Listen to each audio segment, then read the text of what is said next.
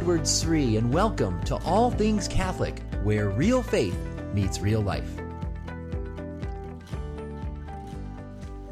Well, here we are in the middle of October, and October's a great month as a Catholic, isn't it? Because think of all the great saints we celebrate in this month. We have St. Therese of Lisieux, St. Ignatius of Antioch, St. Francis of Assisi. We've got St. Luke the Gospel writer, but this week we remember a great saint of our own lifetimes, St. John Paul II. Any great JP2 fans out there? JP2 was certainly a great inspiration for me. Certainly his writings, his teachings, his own witness has had a huge impact on my own life, and I'm sure many of you as well. JP2's feast day is normally celebrated on October 22nd. This year, it happens to fall on a Sunday, but we're still going to remember JP2 in this podcast. I also want to point out that it's October, and October in the United States is Respect Life Month. And so we remember the pro-life cause in the United States in this month. And I want to bring those two themes together in this podcast. I want us to consider something from St. John Paul II that he wrote about respecting human life. It's his great encyclical called Evangelium Vitae, the Gospel of Life. And I remember this encyclical when it came out. I was a graduate student at Franciscan University doing my master's program there. And I remember this encyclical coming out and being so moved by what he was saying. Certainly I knew, of course, abortion was wrong, euthanasia was wrong, but the way he wrote about it, how compelling his arguments were, and then the passion and the intensity and the urgency of how he was going after these issues. It was so moving to see. But what was also moving was how he didn't just challenge the culture of death in an abstract way, like it's some big problem just out there in the world and in governments and government policies and abortion doctors. No, he challenged also all of us as Christians, people who consider themselves devout Catholics, and he challenged us to consider how we might have taken in some of the individualistic attitudes of our modern secular age, individualistic attitudes that can contribute to the culture of death through our own neglect of love for the people God has placed right in our own lives. And it's very moving. And I've been blessed to teach this encyclical over the course of many years for different moral theology classes. And I always love being able to go back to it because I know I need that examination of conscience for my own life. I might not promote abortion directly. I stand up for the pro-life movement, certainly. I try to vote for pro-life candidates, all these kinds of things. And yet I know that there's times when some of my individualistic attitudes have contributed to the culture of death. You may be wondering, how could that be? Stay tuned. Let's listen here to what JP2 has to say, because it might challenge you as well. So you ready? Let's take a look at this. I want to look at some of these great arguments and great presentations about respecting human life, and then that examination of conscience piece of what we can do. What can we do better to build up a civilization of love? Let's start off. I'm gonna begin in Article 8 of this encyclical, and at the opening of the document, he reflects on a biblical story you're all familiar with from Genesis chapter 4, the story of Cain and Abel. You know the story. Cain murders his brother Abel out of envy. But he doesn't just murder his brother. He tries to cover up his sin. And that's what I want to talk about here. JP2 reflects on this point. God, after Abel has been murdered, God confronts Cain and asks Cain, "Where's your brother Abel?" And Cain responds by saying, "I do not know. I do not know." Notice, that's a lie. Cain knows where his brother is. He knows he just murdered him, but he lies to God to cover up his crime. And that's what happens in our own modern age. We cover up the crimes, the great sins against human life by giving them different kinds of names that make it sound less harmful, maybe even something positive. So we don't talk about abortion as murdering innocent human life or killing a baby in the womb. What do we call it? We call it pro-choice. Yeah. So I'm pro-choice. Or we talk about abortion as an interruption of a pregnancy. I mean, think about that. If I just murdered you and I just would we just call that, oh, that was an interruption in your day? No. That was murder. Or we talk about it as medical services or healthcare, a healthcare option. When there's someone who has twins or triplets and they only want to have one child, and so they get rid of the other one or two, they call it a selective reduction. I mean, again, these are some of the terms we use. Think about that. If you were in one of the classes I was teaching and I just didn't like you, and so I just did a selective reduction of the class and killed you. No, that's not a selective reduction. It's murder. So we need to call things by their real name. John Paul II emphasizes that. We need to call things by their real name. Woe to those who call evil good and good evil. Listen to this quote from JP2. Cain tries to cover up his crime with a lie. This was and still is the case when all kinds of ideologies try to justify and disguise the most atrocious crimes against human beings. Let's just remember that. Let's call things by their name. Let's not let these ideologies try to cover up what's really happening when we kill innocent human life. JP2 then goes on to reflect on the next statement of Cain. Cain says to God, am I my brother's keeper? Think about that line. Am I my brother's keeper? Cain here is shunning his responsibility toward his brother. We're supposed to live in solidarity with the people God has placed in our lives, in solidarity with the whole human family.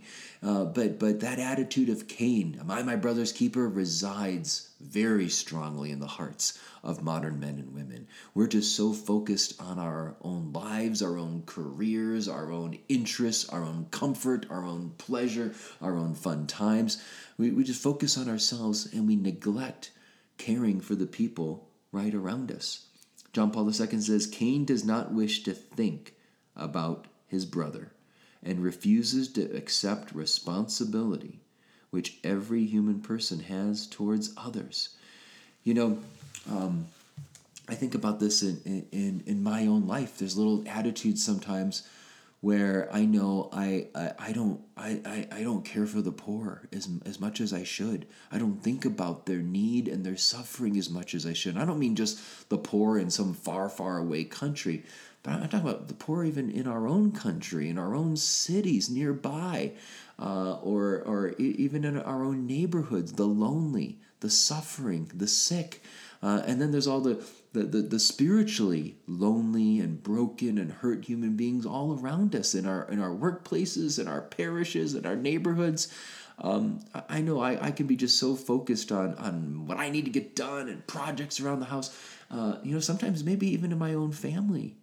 How often am I truly thinking about the needs of certain relatives and family members? Or sometimes I can get so caught up in myself, I don't even attend to my wife the way I should, or to one of my kids. I'm busy watching some sporting match on TV, and the kid comes and asks me for something at just the worst possible time because it's the climax of the game, and the game is just much more important than taking care of this child's need. I have to admit, I've done things like that, or I've been so caught up in some email or some work that I haven't really attended, to my wife when she needs something from me.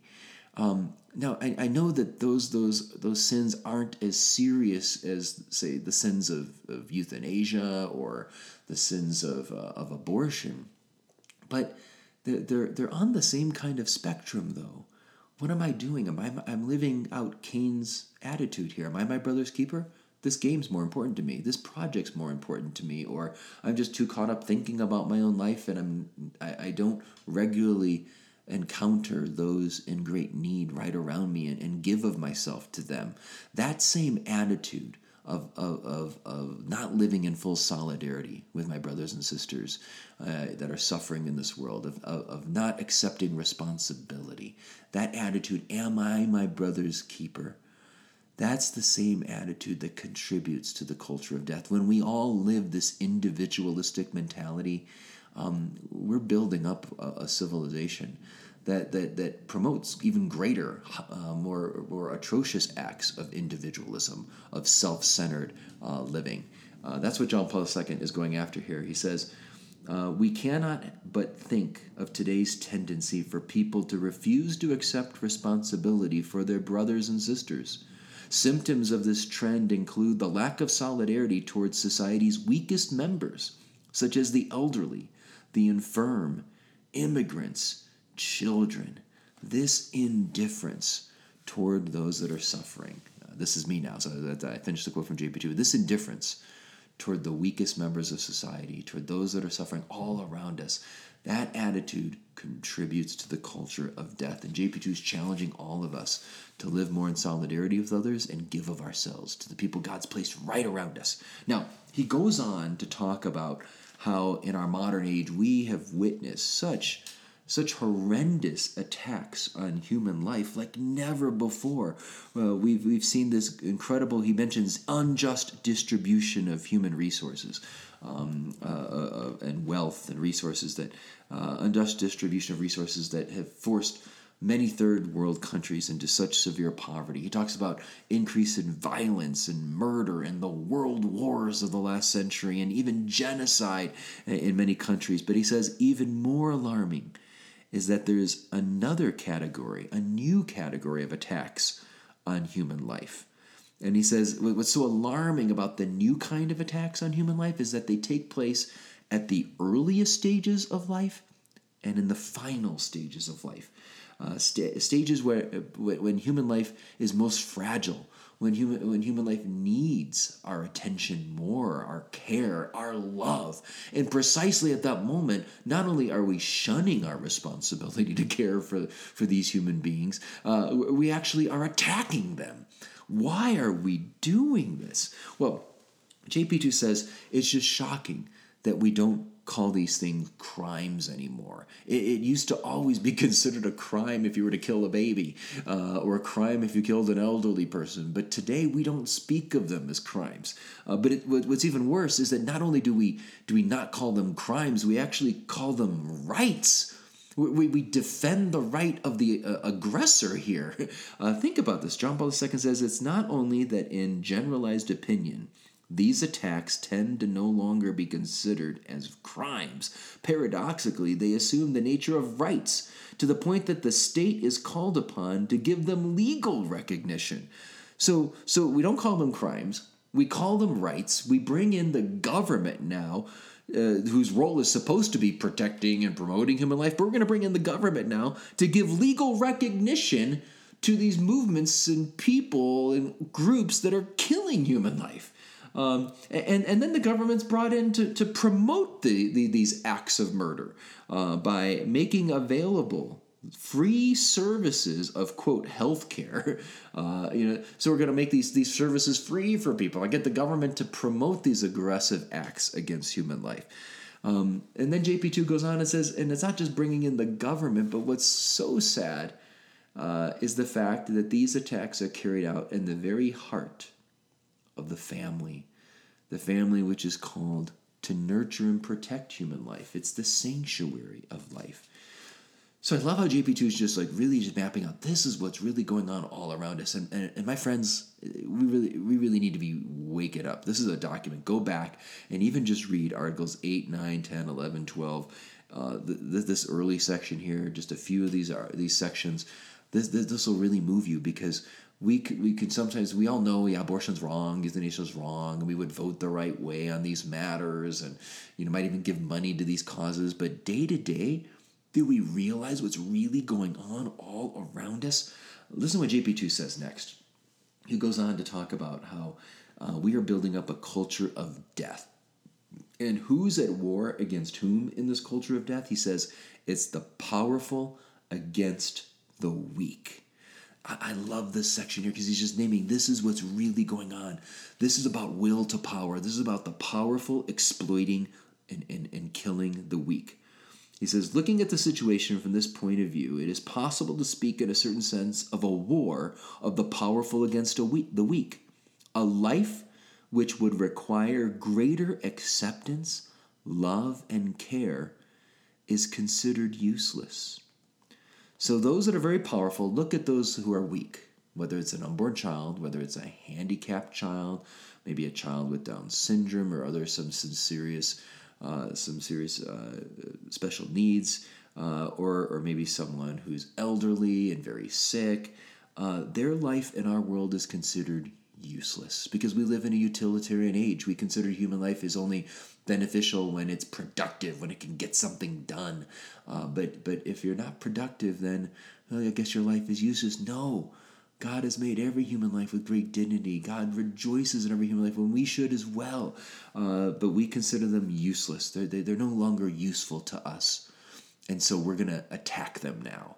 He goes on to say, a life that would require greater acceptance, love, and care is considered useless or held to be an intolerable burden. They're a burden to us and is therefore rejected in one way or another. A person who, because of illness or handicap, or more simply just by existing, compromises the well-being or lifestyle of those who are more favored. This life tends to be looked upon as an enemy to be resisted or eliminated.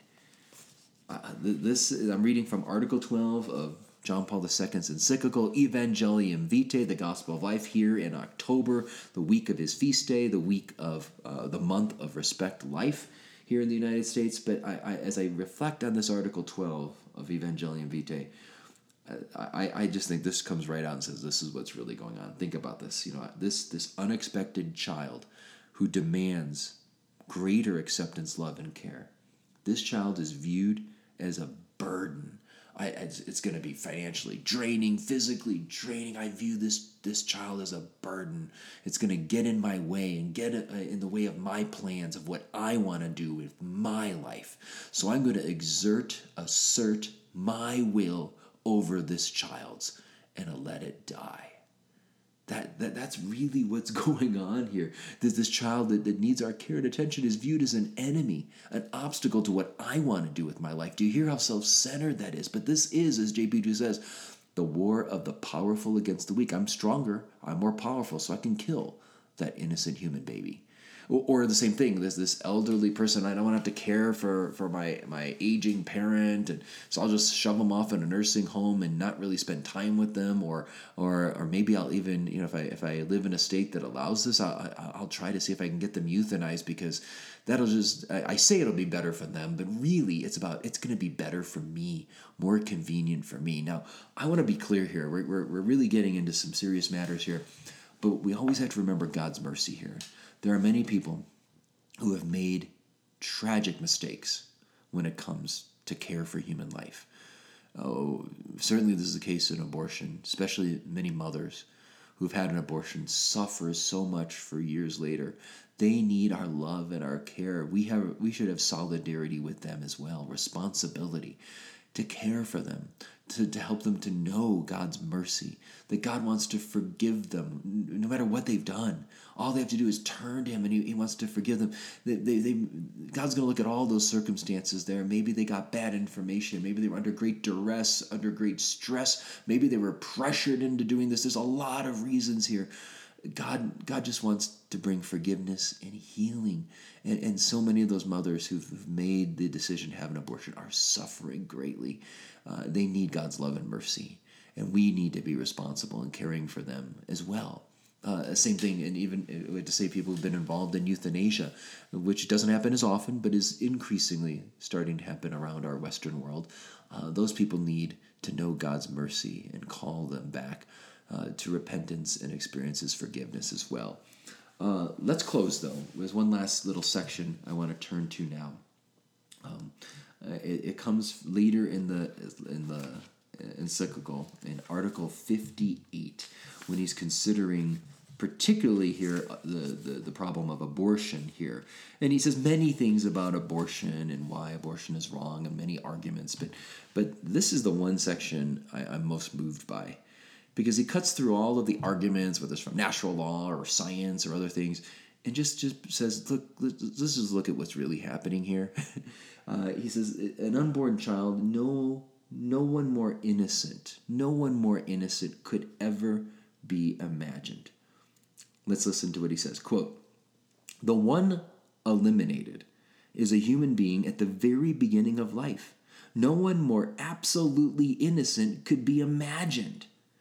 In no way could this human being ever be considered an aggressor, much less an unjust aggressor. He or she is weak, defenseless, even to the point of lacking that minimal form of defense consisting in the poignant power of a newborn baby's cries and tears. Wow. Let me just break this down for you. You're saying, okay, you can't think of a more innocent human life than an unborn child. There's no way you can consider this child being an aggressor, much less an unjust aggressor that, we can, use self-defense against. That's clearly not what's going on here. But then this next line here, this child is weak, defenseless, even to the point of lacking that most basic form of defense, a baby's cry. The baby in the womb, you can't even hear the baby's cry. And then he says, quote, the unborn child is totally entrusted to the protection and care of the woman carrying him or her in the womb. This child is totally dependent on the woman. And yet sometimes it is precisely the mother herself who makes the decision and asks for the child to be eliminated. John Paul II, beautifully here in this encyclical, shows us what's really happening in an abortion, what's really happening when we promote things like euthanasia and killing of innocent human life. But he also challenges all of us, as I said at the beginning there, to examine our own hearts. How much do we have that attitude of Cain within us? Again, abortion, euthanasia are much more serious sins than when we neglect the people God's placed in our own homes, in our families, our neighborhoods, workplaces, etc. And yet at the same time, if Christians continue going on, living very individualistic lives, going to church, putting money in the basket, all those wonderful things, but in their day-to-day life, they don't live self-giving love and responsibility for others. They're looking more out for themselves and their own interest. And the more we live like that, the more we fail to shine in this world of darkness, the more we contribute to the culture of death, which then allows these more serious, atrocious crimes to flourish all the more. So let's do our part. Let's certainly stand up for the pro-life cause. Let's certainly stand up for the truth on these important moral matters. But let's also, day to day, let's consider, how can I live out solidarity with the people right around me? If you're a single person, think about maybe you live with someone, your roommate. Think about your young adult group. Think about your friends, your university students, your fellow students on campus. If you're or your coworkers, if you're a young professional. If you're a married person, think about your spouse. If you have children, think about your kids. We all have parents, and if they're still alive, you can think about your care for them or your brother and sister. Maybe there's someone you know that could use a phone call right now. And just to know that they're cared for and that they're loved. How much does our own preoccupation with self keep us from living that kind of self-giving love? So, my friends, I hope this was helpful here, taking a look at JP2 in this week in which we remember his great feast coming up here, and in this month of Respect Life as well. If you enjoyed this podcast, please share it with others. And I'm told that if people review the podcast, the more there's positive reviews out there, the more it gets out there in the iTunes world and all. So if you like this show, I want to encourage you to take time, if you could, to review it, and hopefully it'll bless other people's lives. If you have any questions about this show or any suggestions of topics for future shows, or just want to reach out and contact me, feel free to reach me on my website, edwardsri.com, just my name, edwardsri.com. You can also find me on Facebook and Twitter as well. Thank you so much, and St. John Paul II, pray for us, and I look forward to being